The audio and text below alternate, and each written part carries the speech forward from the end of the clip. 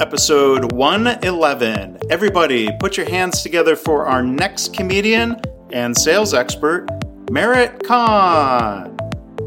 I can't help it. Even in my comedy, I try to pass along a few lessons learned. I'm always talking about my mistakes.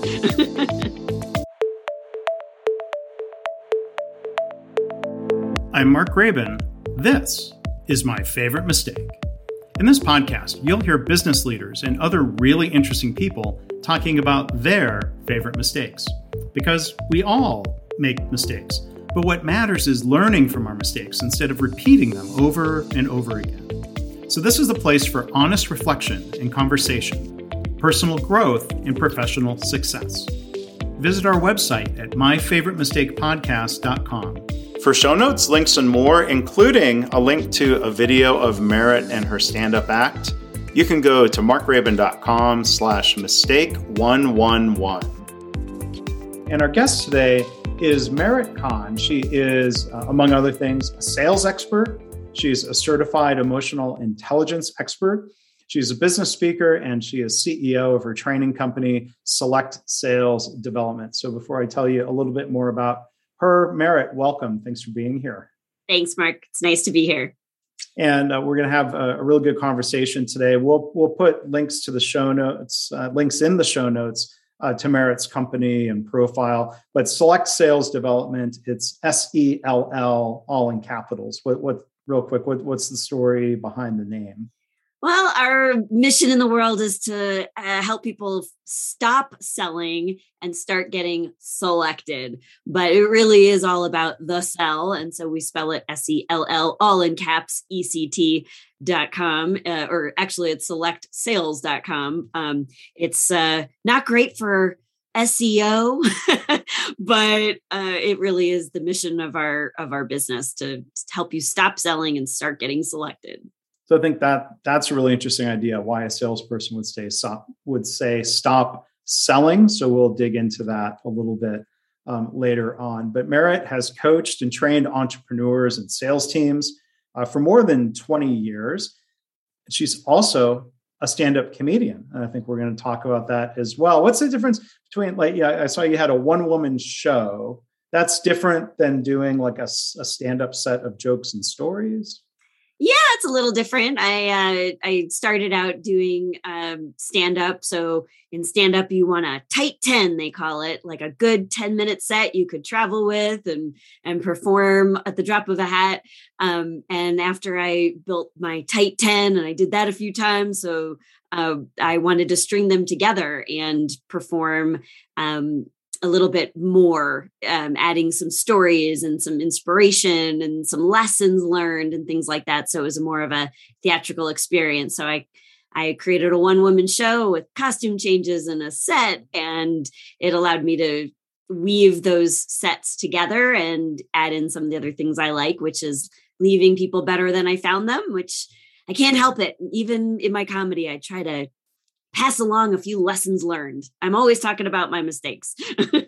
Well, then you're in the right place. I think that's part of how I found you to come be on the show today. So there's so much more that we can revisit, and we've set the stage for topics we can come back to.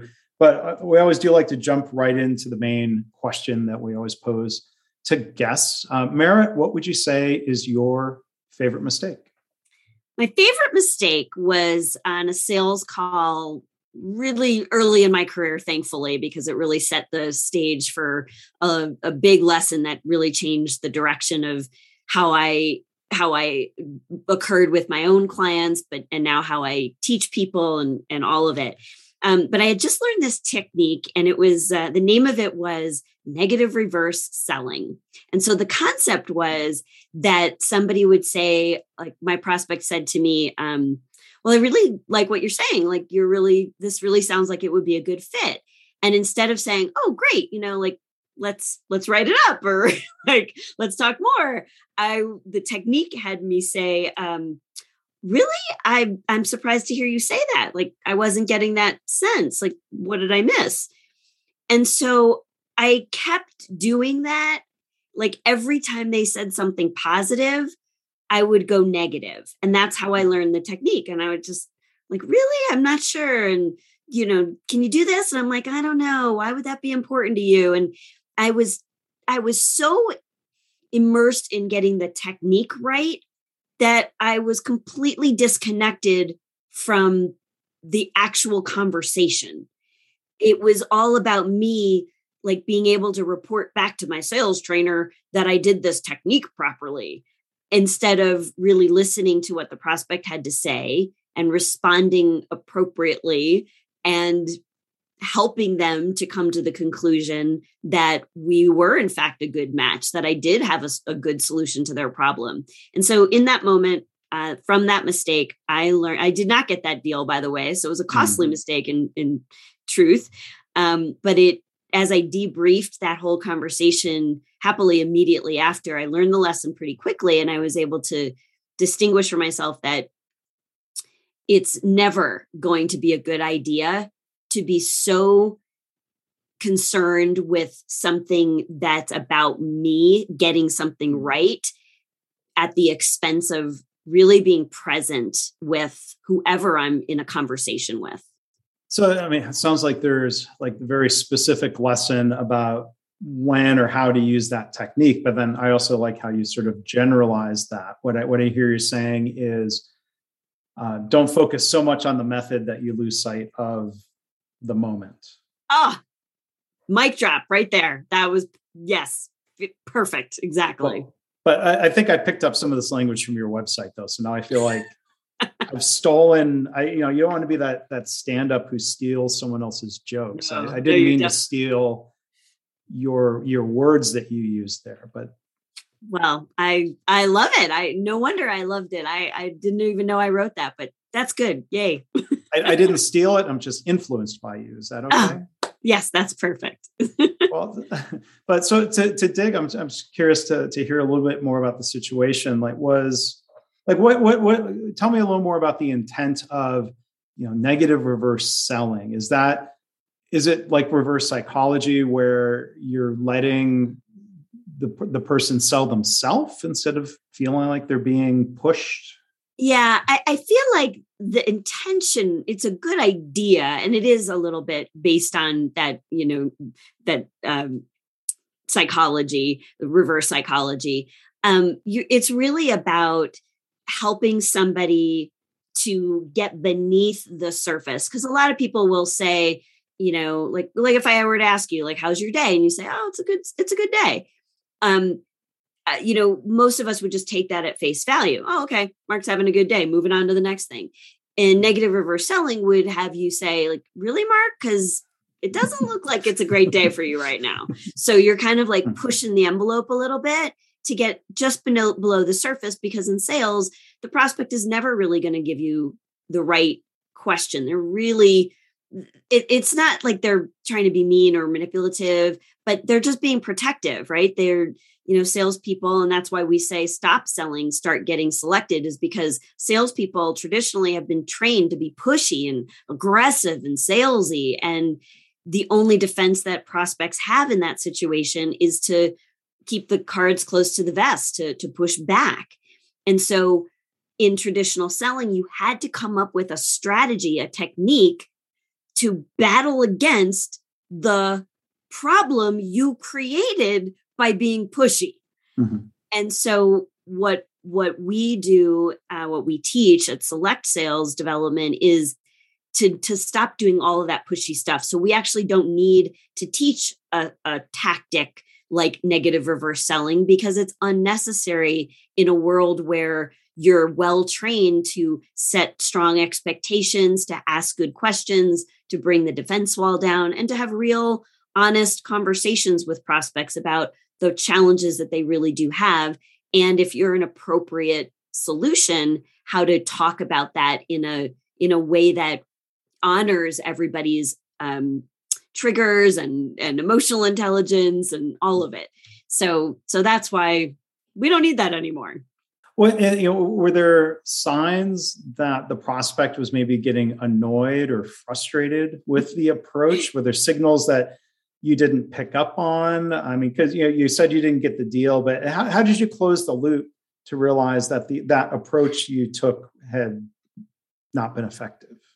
I thought I thought a little bit about that because I figured you might ask me a question like that. How did I know that I got it wrong? In this case, and this is not something I am proud of, but I will say it on your podcast to live in eternity. In this case, the prospect literally said to me, Merritt, you should really have a little bit more confidence in what you're selling. Wow. It just totally stopped me in my tracks. I've been accused of a lot of things. Never in my life, low confidence. Like that was never one of the issues. So that really, it was so obvious to them that I had done this technique so incredibly bad that it showed up like low confidence. Mm-hmm. And imagine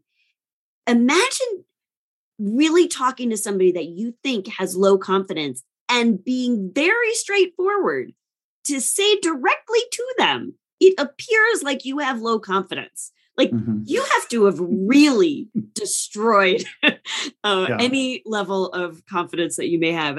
I was so disappointed. Yeah. I was so embarrassed.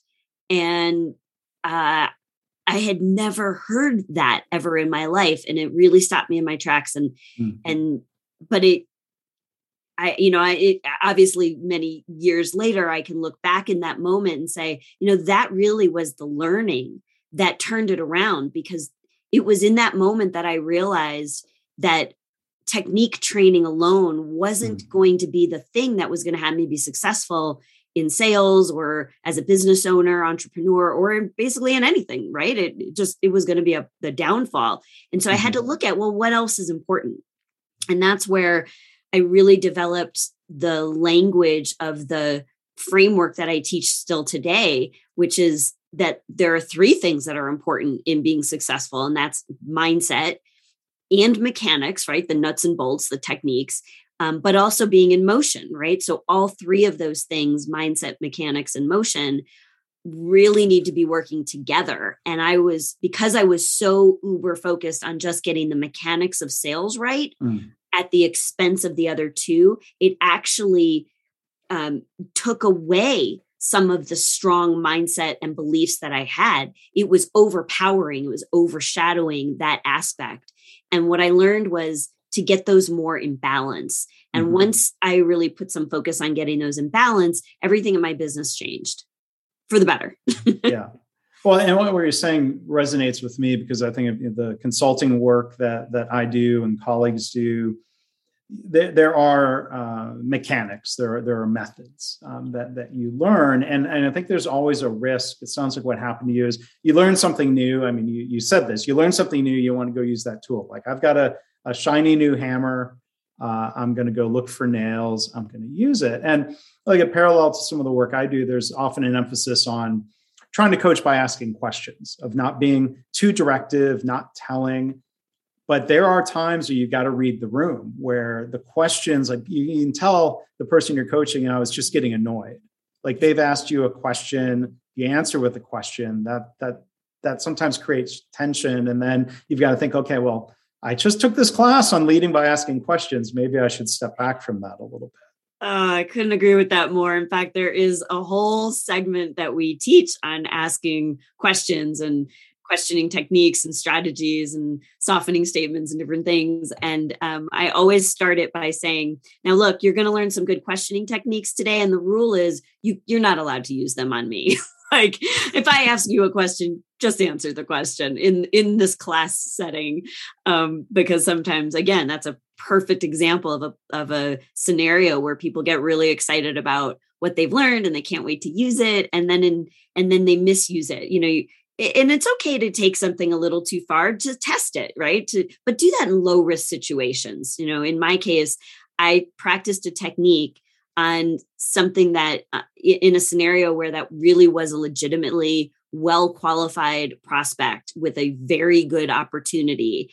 And in those cases in particular, I think it's best to trust what you've learned in training and coaching situations. And then your best move is to be present. What's there for you, what's authentic to your new style, what you've learned and embodied will shine through when you need it.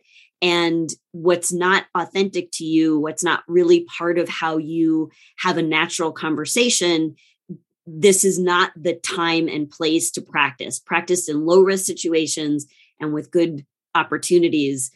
Be in the moment, and that will take you a lot farther.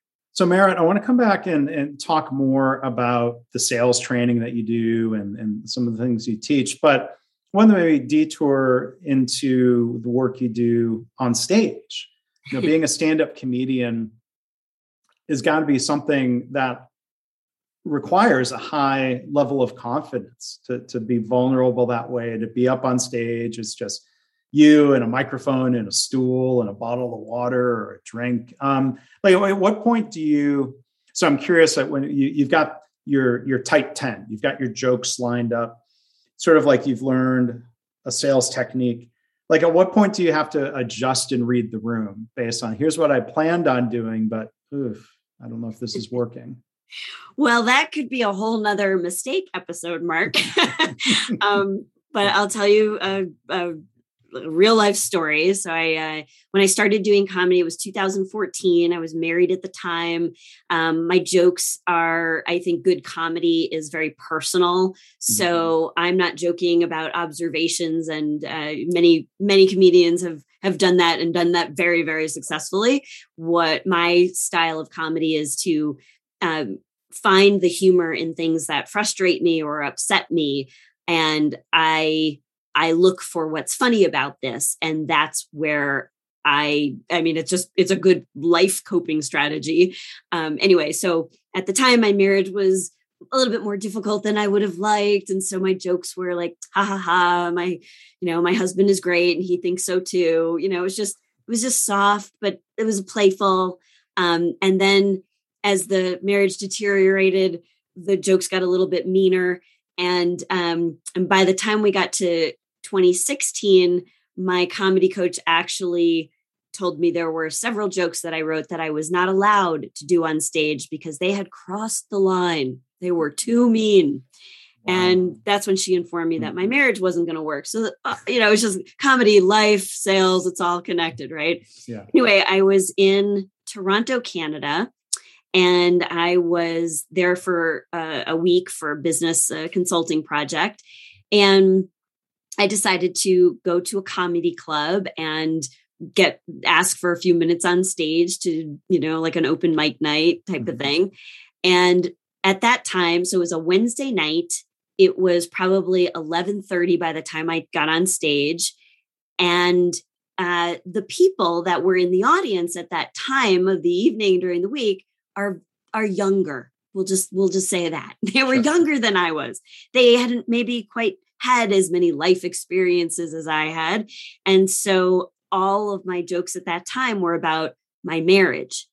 And so I got on stage, and literally the people that were sitting right at the front, I could hear them talking to each other. And they said, wow, she's a little mean, isn't she?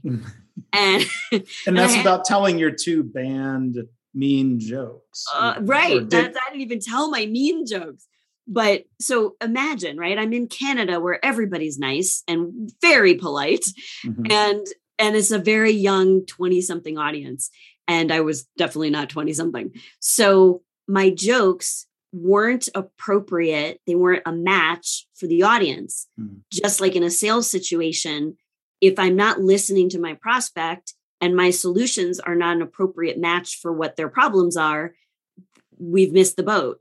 And the sooner I can figure that out in a sales situation, the better. The sooner I can figure that out with a comedy audience, like look around, who is here? Which of my, jokes are going to land with this audience? What are the appropriate solutions, jokes for this audience? And I bombed horribly that night in Toronto. I'm not sure I'm even allowed back in the country. But I think none of us are right now, it seems. No, that's probably true. But I learned also a good lesson that night, which was, I didn't have a wide repertoire of jokes at that time. And so now that I recognize that, now I actually have organized my set in terms of, this is going to be a set that's really going to hit it for an audience that's mostly male. This is going to be a set that an older audience is going to like. This is going to be a set that, ladies' night out is going to, I'm going to crush it with the ladies. So I really kind of take a look at the audience, and then I can select the jokes that really will be the best match for what they need. Because it's not about what I think is funny. It's about what they think is going to be funny. It does seem like, wow, there are some really strong parallels. And you reference back to our guest, to recap a little bit, is Merritt Kahn. Her company is Select Sales System, Select Sales Development. And she teaches something called my most recent mistake. She teaches something called the Select Sales System. So is there a parallel when you talk about selecting different jokes or groups of jokes that might apply to a situation? Direct parallel then to what people can do in the course of sales? Yeah, that's a really fascinating question, Mark. I've never been asked that one. Give me a second. Okay.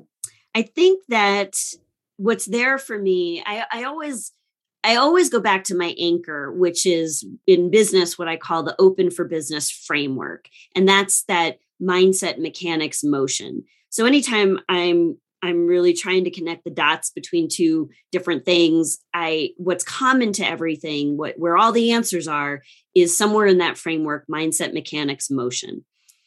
So when I think about those two worlds and the differences and also the similarities, like in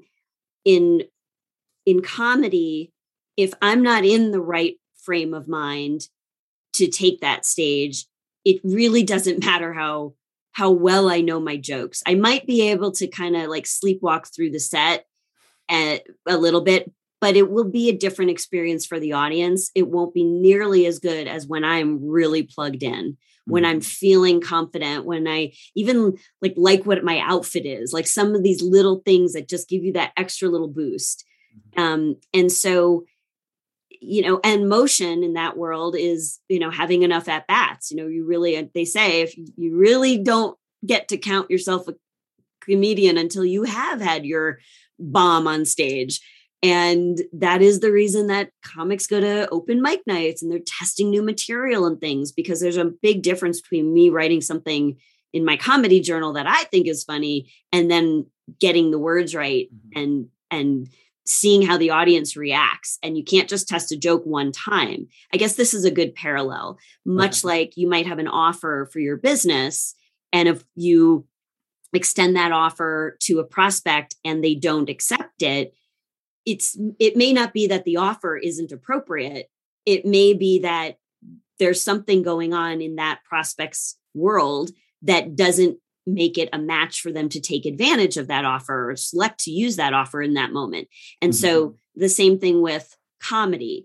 It may be that the joke is good, but there was something with my delivery. I didn't sell it. There's something with the audience. Sometimes it's the room, right? There's so many factors, and we have to learn to isolate and isolate what the real root of the issue is, so that we don't duplicate those mistakes, so that we can learn from those experiences.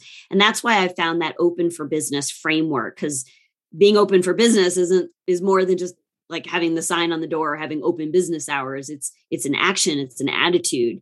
And so I look at that framework as the anchor for everything. I can always look to see, did that experience not go well because of a mindset? Is there something I believe about that experience that had it go south? Is there something I'm bringing from a mindset or emotional perspective that's not connecting? Is it a mechanics issue? Did I just forget the punchline? Did I try to sell features and benefits instead of asking questions about their real issues? Right. So there's always mindset, mechanics, motion. The answer is always somewhere in there. Now, to those watching on YouTube, they can see there's a pillow over Merritt's left shoulder that says, "Are you open to ... And there's a picture of you holding that on your website. So I can tell the pillow is important. Is that connected to the open for business framework, or is there some other meaning or connection? It is. Well, first of all, in our virtual world, I do a lot of Zoom meetings, as I'm sure all of your audience does. And the pillow is great for two things. Number one, I'm constantly looking at my own little square on the screen, and it reminds me, am I open to whatever it is that they're saying in the square next to me?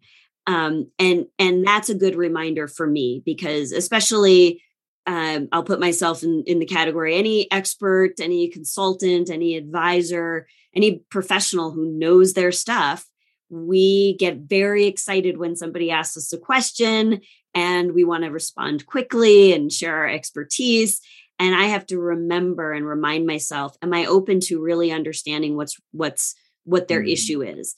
Am I open to listening more and talking less? Right. So it says a lot of things to me, but it also is a great visual for the people that I'm talking to, because they're looking at my face and somehow they're reminded, am I open to what she's saying? And I can't sell anything. I can't even be selected until somebody else is open to my offers, is open to receiving, and is open to new possibilities. Yesterday, I was doing a leadership training for all of the top executives for a big global company. And one of the questions we spent almost an hour on was the question that I posed to them was, have you already decided it can't get any better? Or are you open to a new possibility? And we really looked at that question from a lot of different angles, but it's a wonderful question. First, as leaders to ask ourselves. It's also a great question for leaders to ask everybody else that is on their team, all the way down throughout an organization. And it's great for asking our prospects. Like, before we talk about all of our offers and all the things that we've done, to help clients that have been in your situation, have you already decided that your situation can't get any better, or are you open to a new possibility?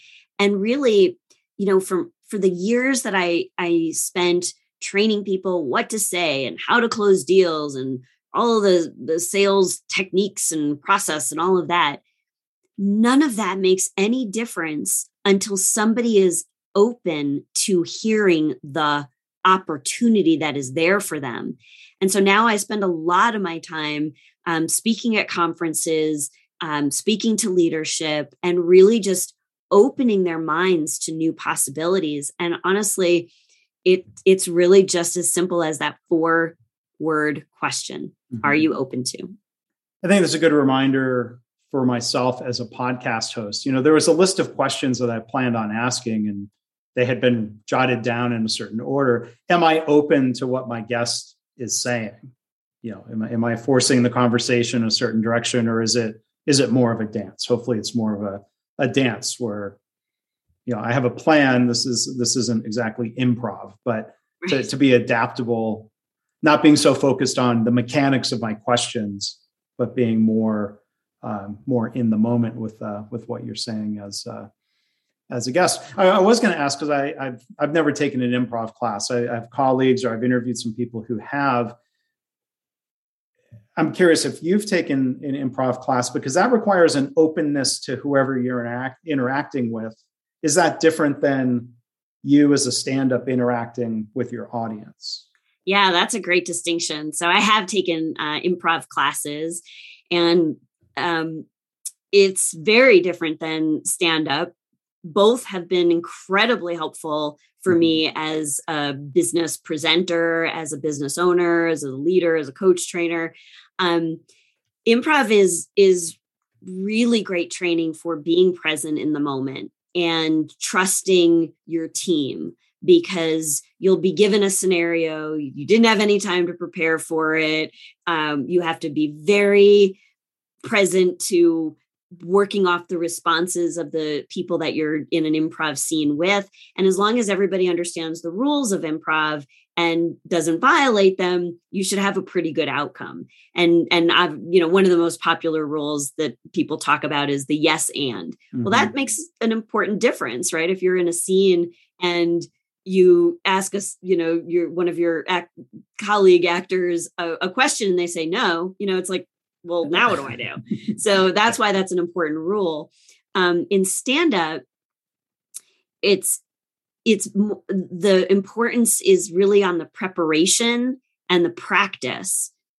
Yes, you have to be in the moment because, it's fun to deal with hecklers and things like that. But I promise you, there isn't a stand-up comedian who hasn't practiced and prepared for how they will deal with hecklers.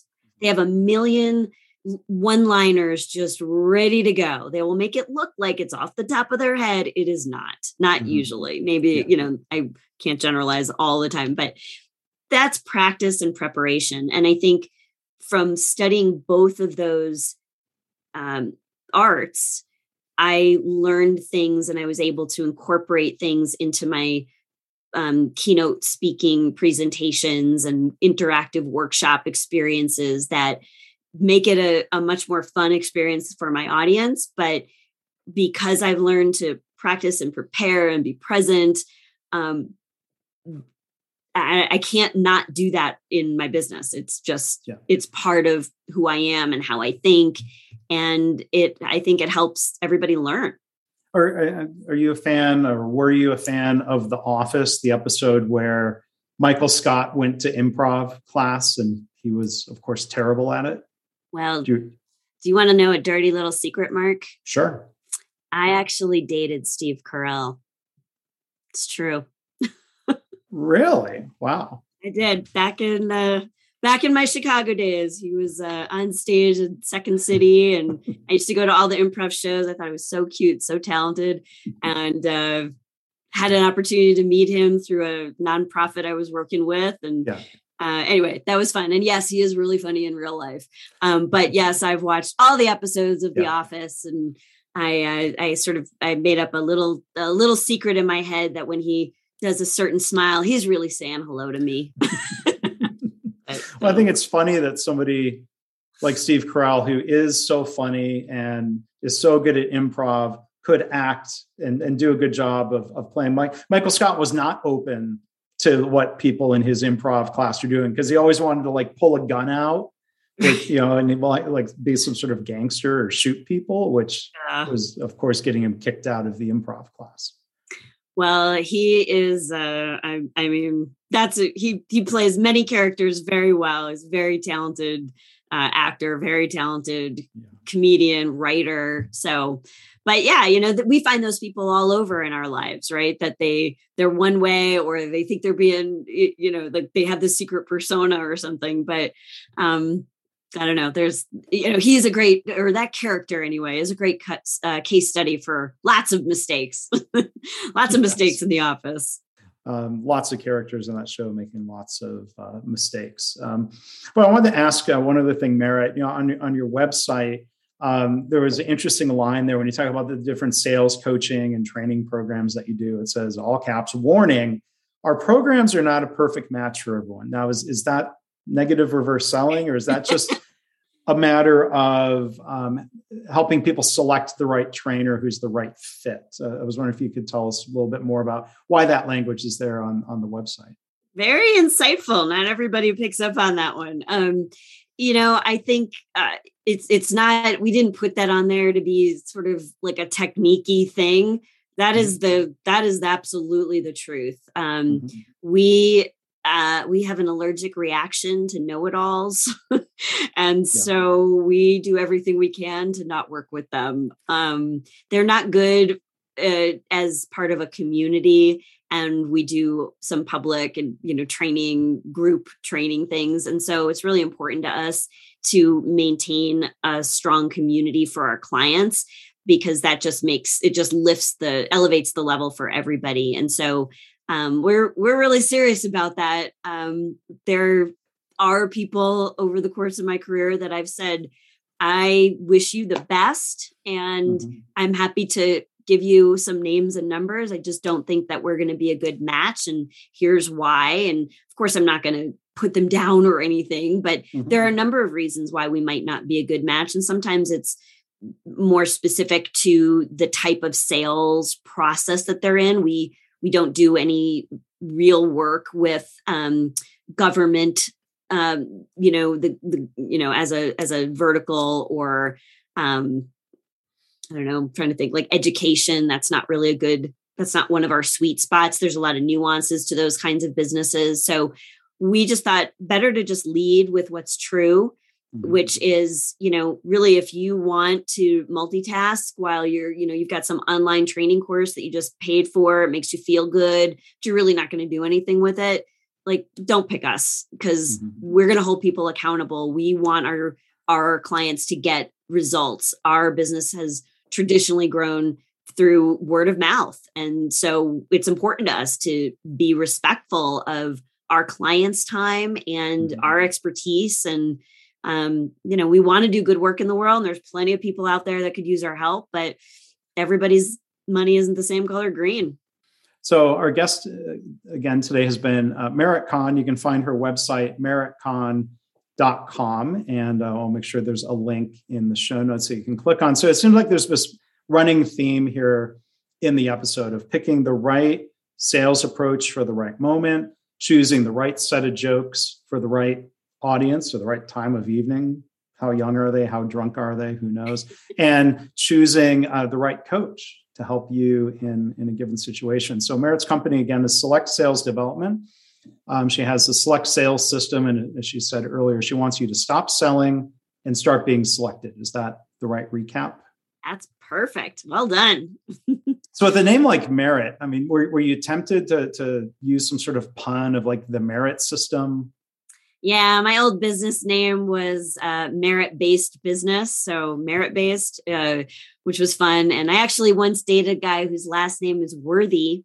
So I could have been legitimately merit-worthy. That would have been great for business. But yeah, my parents named me Merit. I don't know how they knew. I mean, merit means worthy of praise. Somehow they knew it right at the first moment. But I've been trying to live up to my name ever since. So it's a good challenge. Last question for you. You probably do remember the mean jokes? Are you willing to share one of them, or do you hold to that moratorium on those jokes? My mean jokes? Oh, I don't know if I could do those. My coach told me I couldn't. Let's see if I can give you a good one. And I'm doing the thing that I think stand-ups hate. I don't mean to say like, hey, please be funny. I know you're not like a trained SEAL. It's tough because every joke has the lead up to it.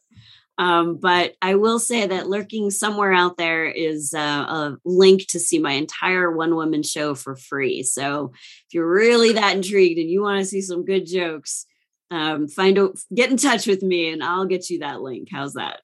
Okay. So we'll share that with folks. I will be curious to go and read that. And my most recent mistake is I shouldn't have put you on the spot for the mean joke, but thank you for sharing the idea that you had them. And we learned a lot about you today, Merit. So thank you for being a guest and really appreciate it.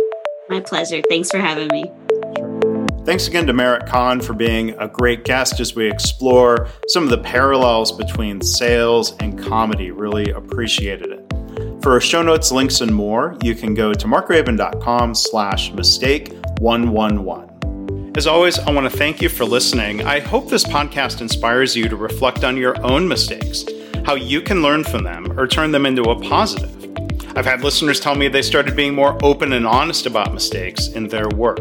And they're trying to create a workplace culture where it's safe to speak up about problems, because that leads to more improvement and better business results. If you have feedback or a story to share, you can email me, myfavoritemistakepodcast@gmail.com. And again, our website is myfavoritemistakepodcast.com.